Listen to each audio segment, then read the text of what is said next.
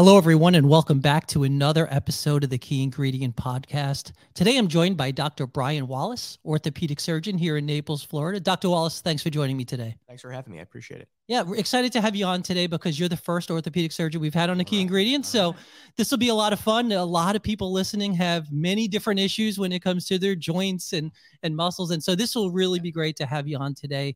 If you don't mind, maybe if you could just tell us just a little bit about yourself, please. Sure. So I am an orthopedic surgeon. I've been here almost 8 years now. I did most of my medical training up in the Ohio area. I did my residency in the Akron-Canton area and then a fellowship in Cincinnati in sports medicine. So that's sort of a subspecialty area of mine is sports medicine. I'm the team doctor for the Ave Maria Gyrenes athletes, if you guys know that school out east on Immokalee. Sure. But I'm a member at the Joint Replacement Institute. I'm a physician there. It's a multi-specialty orthopedic group. We sort of each have our own niches that we do and sort of specialize in trying to take care of our sort of niche areas. That's the gist of it. Excellent. Well, I'm always curious to see what kind of got someone into their career and profession. So I guess take me back a little bit. Maybe let's go back to high school. Yeah. What were you like in high school? Did you always want to be an orthopedic surgeon? And what did things look like for you? Yeah, I mean, I had a sports injury, pole vaulting in high school, and I hurt my knee and ended up needing arthroscopic knee surgery. So, I had that experience pretty early on, and it really drew me towards medicine and then orthopedics in particular. So I really, having that injury and having had surgery, it really sort of pushed me that direction. I always played sports growing up too. So being able to sort of work with athletes, get them back to sports, so weekend warriors and that sort of thing. I think that really pushed me that direction. Excellent. So in high school, so you knew you wanted to be a physician early on, it sounds like. Yeah. Maybe not specifically which one, although it does sound like maybe you had a pretty good idea into what specialty you wanted to go into. What sports did you play? I ran track, pole vaulted, and I played golf in high school. But I played a lot of other sports younger. I was sort of on the small side. So okay. So where'd you grow up? Was it in Ohio? Cleveland. Yeah. Okay. So you grew up in Cleveland, and then you went on to college where? So I went to Ohio University. Okay. For both undergrad and for medical school in Athens, Ohio. So what was your major there? Was it biology or chemistry? It was biology pre-med. Okay. Yeah. Excellent. Okay. So you went through your 4 years there, and along comes medical school. Where'd you end up going? So the same place, Ohio University. Okay, well that's good. You stayed in the same place. Yeah. That was nice. But yeah, that was nice. Okay, so what happens? Let's talk about the journey after that, because that's when things I think get pretty interesting as far as residencies and different. What was the next stop for you? So I was sort of stationed in the Dayton area and ended up spending time with the head team physician for the Cincinnati Reds as part of my it's part of my medical school experience. And that really pushed me even further to want to work with athletes at the college and professional level. And then I ended up matching in a residency in the Akron-Canton area, and that's a 5-year program. And then I spent even more time with the Cincinnati Reds doctor, and that's the fellowship that I did. So by that time, he'd started a fellowship, and that was that extra year of training that I did with him in Cincinnati before I started practice. Okay, so then you went into practice in Ohio as well? No, I went straight from graduating. I think I graduated on a Friday, and I was seeing patients in Naples on Monday morning. Were you real? Well, I was going to say, because so much history you have in Ohio, and here you are ending up in Naples. So how did you end up down here? A really good friend of mine at Ohio University ended up getting an engineering job at the city of Naples. This is back in 2004. So I loved visiting him, especially up north when it was cold in the winters. And my eventual wife, Lisa, and I loved being down here. Ended up matching with my now partner, Dr. Curtis Biggs, who ended up training in the same program I did up in Ohio. So we ended up not training together at that time because we were sort of 10 years apart in the spectrum of training, but we knew a lot of the same people. He was looking for a sports medicine physician as he just primarily does joint replacement. So it was a perfect fit. So did it have anything to do with the fact that people are so active down here that it just ended up being a great area? Yeah, I mean, there's a want and need, and I'm sure people know this place has grown exponentially.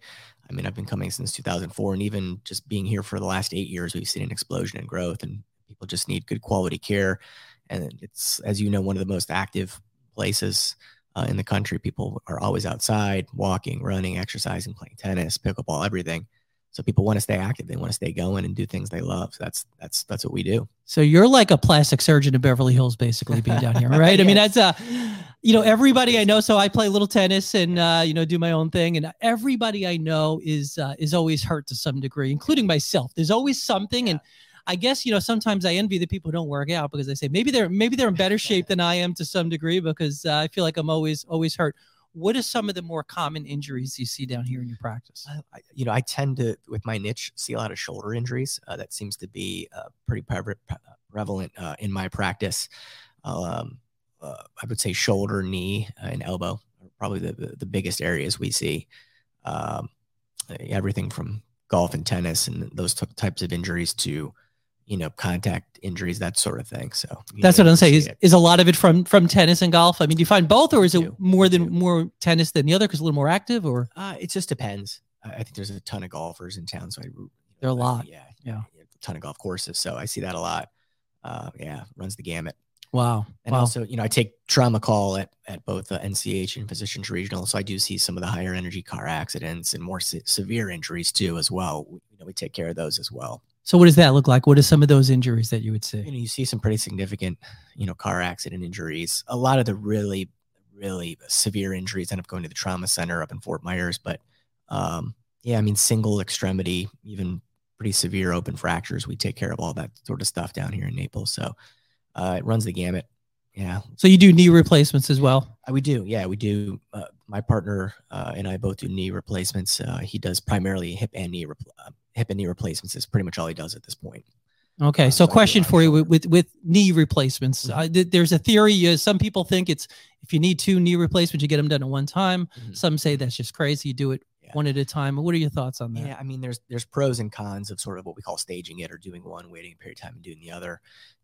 Doing it bilaterally, you really got to be in good shape, be able to sort of get around and have the pain of both at one time, but you're sort of knocking it out, both at one time. So, there's pros and cons to have that discussion with your physician. Yeah, I would think you'd be pretty uncomfortable for a while if you do both, but like you said, then you knock it out as well, which is pretty attractive. Yeah. So when you do these surgeries, like a knee replacement, how long does it usually take to even do something like that? The procedure itself only takes about 45 minutes to an hour. It's pretty quick. We're getting better with the technology, the way we do these, how invasive we need to be to put them in. All of these joint replacements are just getting more and more streamlined. The technology is better. The recovery is faster. It's amazing. And a lot of these we used to do in the hospitals as inpatient, and patients would stay, days and days on end. Now people are going home same day. So we really pushed the same day joint replacements in the right patient, and had some fabulous results. Wow. I would imagine that there's certain preventive things we could do before, hoping to not have to see you. No offense, but no question. what are some of the things? I mean, stretching, obviously, I would imagine is a pretty big one. I mean, what do you normally recommend? Yeah, I mean, staying strong and keeping flexible really is key. Injury prevention and preventing it before it gets to that point, certainly, paramount. And, with us, we always try everything non-surgical first before we get to that surgical fix. We have injections, physical therapy, anti-inflammatory medication, all these things we try beforehand. We certainly don't always jump to surgery for a lot of these issues people have. So. Sure. Are there times when someone has something that's bothering them that you would encourage, maybe they don't stretch at that time? Because it could actually probably hurt the situation, right? Yeah. Or not necessarily? Yeah. I mean, it just really depends on the injury, the body part, that sort of thing. But yeah, certainly, trying some, rest ice certainly is a sort of a first line treatment. But, there are some certain red flags for certain body parts where you really need to get an evaluation. Okay. So what are some of your favorite parts about being a physician? I mean, what do you love most about it? I love keeping people active and keeping people going, playing sports growing up, being a big sports fan, even if my patient isn't an athlete, I always try to sort of treat them like that. People always tell me, will I be able to play golf or tennis after this surgery? And I said, that's always my goal, is to get you back to your previous level, keep you going, keeping doing the things you like to do. And that's what's really gratifying about being an orthopedic surgeon, is we actually have fixable problems. A lot of specialties in medicine, you're managing disease. You never make anybody better. You manage it. We could certainly fix a broken bone or replace a joint and essentially cure a person of that issue. And it's really gratifying. I can see that. So yeah, you have people come in. I mean, they love doing what they were doing. They got hurt doing it, and you're kind of putting them back into doing what they enjoyed the most. I think that's a terrific thing. What do you dislike about what you do, or not like as much? Yeah, I mean, some of the stuff with insurance is dealing with insurance is getting treatments approved for patients. It's getting more and more frustrating. There's just more and more roadblocks out there for some reason as the insurance companies get richer, and it's frustrating, having to fight and advocate for patients to get what they really need, and having to fight with insurance companies. That's not a fun part of the job for sure. Yeah, I think the world has changed as well. I mean, even in your profession, I mean, now you're a business owner to some degree as well, right? I mean, you go to medical school to be able to help people and perform surgeries, and you also have to run a business. Right. So what's that like? What does your practice look like? How many people are in your practice? So we have right now we have 5 physicians. We've got a couple more coming down the pipeline. And then we've got another 4 physicians assistants working with us, and then another staff of close to 30 people at this point. So what's nice about our practice is we've got not only physician assistants, but we have our own physical therapy department downstairs. We have an MRI scanner in the building as well. So the goal when you walk through the door at the Joint Replacement Institute is we can take care of you from start to finish. What tests do you need? We'll get an x-ray right there.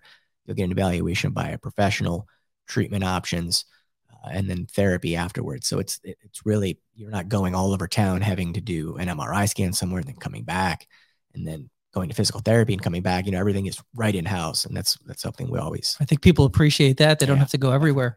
Definitely. So when people come see you, I mean, the first time they come visit you, it's a consultation. I guess they tell you a little bit about what's bothering them.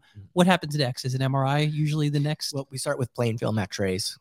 Really can rule out a lot of things just based on an X-ray.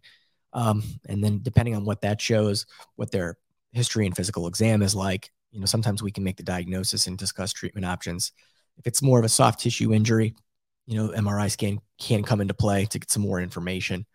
And then treatment wise, we always try non-surgical things first, and if a patient fails that and we feel surgery is appropriate, that's offered at that point. Is a PRP? Am I pronouncing that right? Is that a big thing that you do as well? We're doing a lot of PRP. So that's called platelet-rich plasma. So essentially what we do is we draw a patient's blood and we have a centrifuge. So we spin the blood, the red blood cells fall down, the plasma comes to the top, and that's extracted and injected. There's some early evidence to suggest that it helps with arthritic change, some tendon issues. It's such a new technology. Insurances really aren't paying for it at this point. We see it coming down the pipeline as it becomes more mainstream, and we've got literature to back up that it works. But we've had some really good success with it. Is it being a non-surgical option or an adjunct to a surgery? I hear about it quite a bit. I know a lot of people do that. So you said there's the plasma. So you separate it, and you actually inject the plasma right back in. Correct? Exactly. And what's the theory behind the medical theory behind that? Why does that potentially work? So the plasma itself has healing factors and some possibly anti-inflammatory effects. That's the idea behind how we think it works. And is it more effective by separating? Is that the concept? Yeah. See, the whole blood that falls down to the bottom of the centrifuge doesn't have the healing factors. It's the plasma that we skim off the top, and that's what's injected. So you isolate that, and then you get more effect out of that. Interesting. Exactly. Now, how much of that do you do in your practice? Is that a popular thing now? It's getting more and more popular for sure.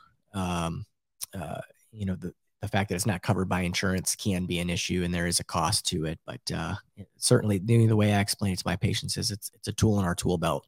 We can't always say that it's 100% going to work, but a lot of times it does, and it saves patients surgeries or as an adjunct to healing for a surgical procedure. Yeah. How did COVID affect your practice? I mean, so obviously was it March of 2020, everything shut down. I mean, imagine you couldn't see patients. What was that like? Yeah, it was tough. I mean, for the shutdown period, we were only seeing post-operative patients. We weren't seeing new patients. A lot of our visits were through telehealth, telemedicine, and it certainly affected the medical community from an inpatient standpoint, physicians getting sick, patients getting sick. And we've seen probably a decrease of about 20 to 30% in terms of patient volume. I think still patients are too afraid to get an evaluation by a doctor unless it's really, really severe. Sure. So it's been tough. Luckily, we were able to not let anybody go through the whole COVID process. We kept all of our employees, and that was a goal of ours, and we accomplished that. Yeah, every business owner went through that. Not an easy thing to do. Right. So with telehealth, I mean, so what's that like for you? I mean, you have to see people. I mean, it's really you're pretty limited what you could do, I would imagine. Yeah, it's harder for surgeons because it's better for us to get our hands on you, and that's the best way to evaluate you is by physical exam. Some of the post-operative visits, we can see your range of motion. And we've done some of that telehealth, reviewing MRIs and things like that. But yeah, it's tough to get the whole picture through a telehealth, at least for our certain specialty. Okay. So on average, how many surgeries do you do a week? Somewhere around the 10 surgery range per a lot, week. Yeah. So just walk me through a typical day for you. So Mondays and Wednesdays are my full office days. So I'm seeing new patients, post-operative patients, and follow-ups. And then Tuesdays are my joint replacement days. So I do my shoulder and knee replacements on Tuesdays. Thursday is my outpatient day. So my surgery center. So that's the majority of the cases that I'm doing. So outpatient rotator cuff tears, ACL reconstructions, tennis elbow surgeries, that type of thing, fracture work. And then Friday split between office every other week and surgery every other week. So. Okay. And then you said you're on call at the hospital as well. How often is that then? It's usually between 3 and 4 days a month. So it's not extremely often, but a weekend every other month, sort of how we split it up. Okay. So when you got into this profession, like any physician, you were in the business to help people. I mean, what would you say was different than what you expected? I mean, obviously the insurance is not a fun part, I know you mentioned, but is there anything that kind of wasn't what you would expect it to be when you were kind of going through the process? I think what's been surprising, sort of in a good way, is the trust that people really put in you to really get them back to doing activities, or in some cases, with infections or bad fractures, to really potentially save their lives.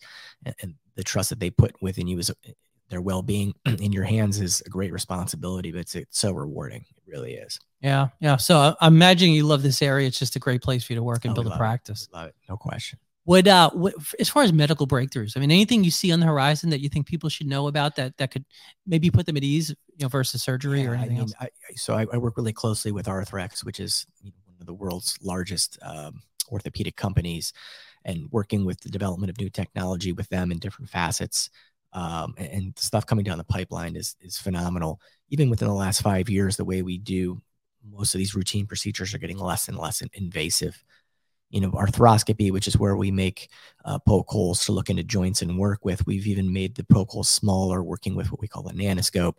The technology for shoulder replacements is getting less invasive in terms of how much bone we need to take to do replacements.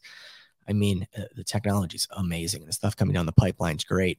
Me being able to see and work with this new technology as it comes out is really exciting. That is. So how does it work with the nanoscope? You make like just a little opening? It's a poke hole. Yeah, it's literally a needle camera. And then it's a camera goes right in there. The technology. How far can you bring the camera down? I mean, how does that?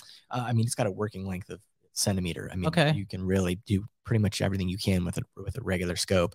I've done some of these procedures in the office where the patient's sitting there talking to me and performing some relatively major surgeries. It's amazing. That I think is a huge area where we're going to develop. And then sort of we touched on the PRP and stem cells. I think solving potentially arthritis and joint issues with that technology is probably the next major breakthrough.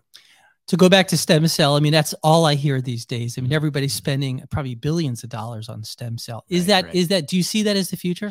I mean, it's a hot button topic, and you really have got to be careful when a physician mentions stem cells to you. The idea behind stem cells is you're taking an immature cell that can turn into any cell. The problem is, where do you get that from? Is it really a stem cell? I mean, those are the two major issues. Mm-hmm. You can take them from your own body, and where we typically do that is through adipose tissue, which is fat, or from your bone marrow. So harvesting it from yourself and isolating it. That way you really do have true stem cells from your own body. The problem is that patients over 65, their amount of stem cells in their bone marrow or adipose tissue decreases. So every year it decreases as you hit a certain age? Okay. So are you harvesting stem cells? Probably. You really have to be careful in the physicians that sell you what we call allograft stem cells. Recently, there's been a change with the FDA that essentially there are no more what we call allograft stem cells available. They pulled them all off the market. So if a physician tells you that they have a stem cell that's not from your own body, that's probably not really true.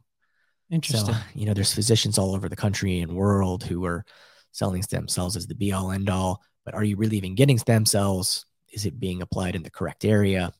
You just really got to be careful.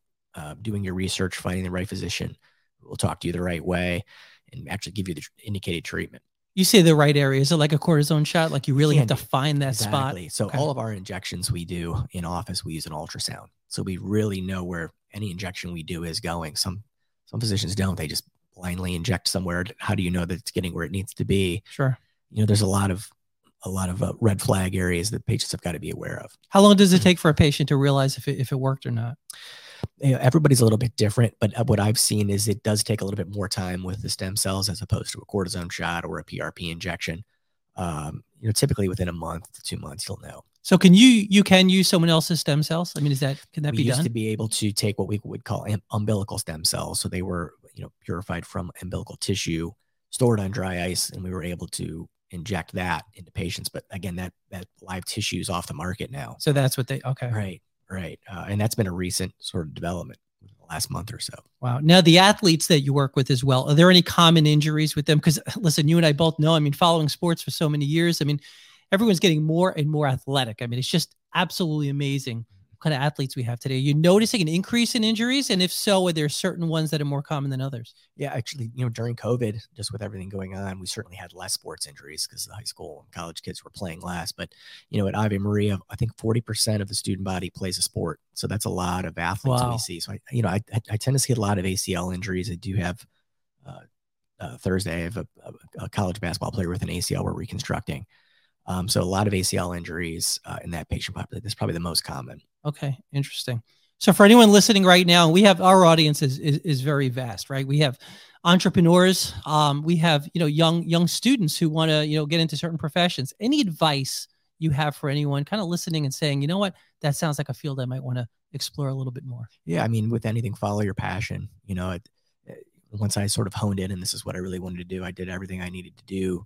Grades wise, interview wise, test score wise, to get the opportunity to put yourself in the position to succeed. So find a passion, follow it. And if you want it bad enough, you'll get it. Yeah. Well, it sounds like you wanted very early on, which is same with my profession. So I think that's not rare, not usual, I should say, but it's interesting when you do see something like that. You also something a little bit, and we'll kind of close with this, but something unique as well. You have your pretty big presence on social media. I mean, tell me a little bit about kind of the message you're trying to send. Yeah. So I have an Instagram and a Facebook page, and I just started a TikTok page. I try to be educational in terms of what are some treatment options for joint pain. I try to throw in some humor every once in a while to sort of humanize the aspect of. So that for Valentine's Day, I did see that. Yeah. So we're certainly not stuffy shirted in our practice, and we like to have fun. But just to give patients a wide variety. Peek behind the curtain. What does surgery look like? What does recovery look like? What are some of the new technologies out there? And I've had a lot of great feedback from it. There are multiple ways, but where can our listeners find you? So on both Instagram and Facebook, Dr. Brian Wallace is my handle. So it's pretty easy to find. Excellent. Well, listen, I appreciate you being on the Key Ingredient podcast. It was a lot of fun. And thanks so much for everything you do. Thanks for having me. Appreciate it. Thanks.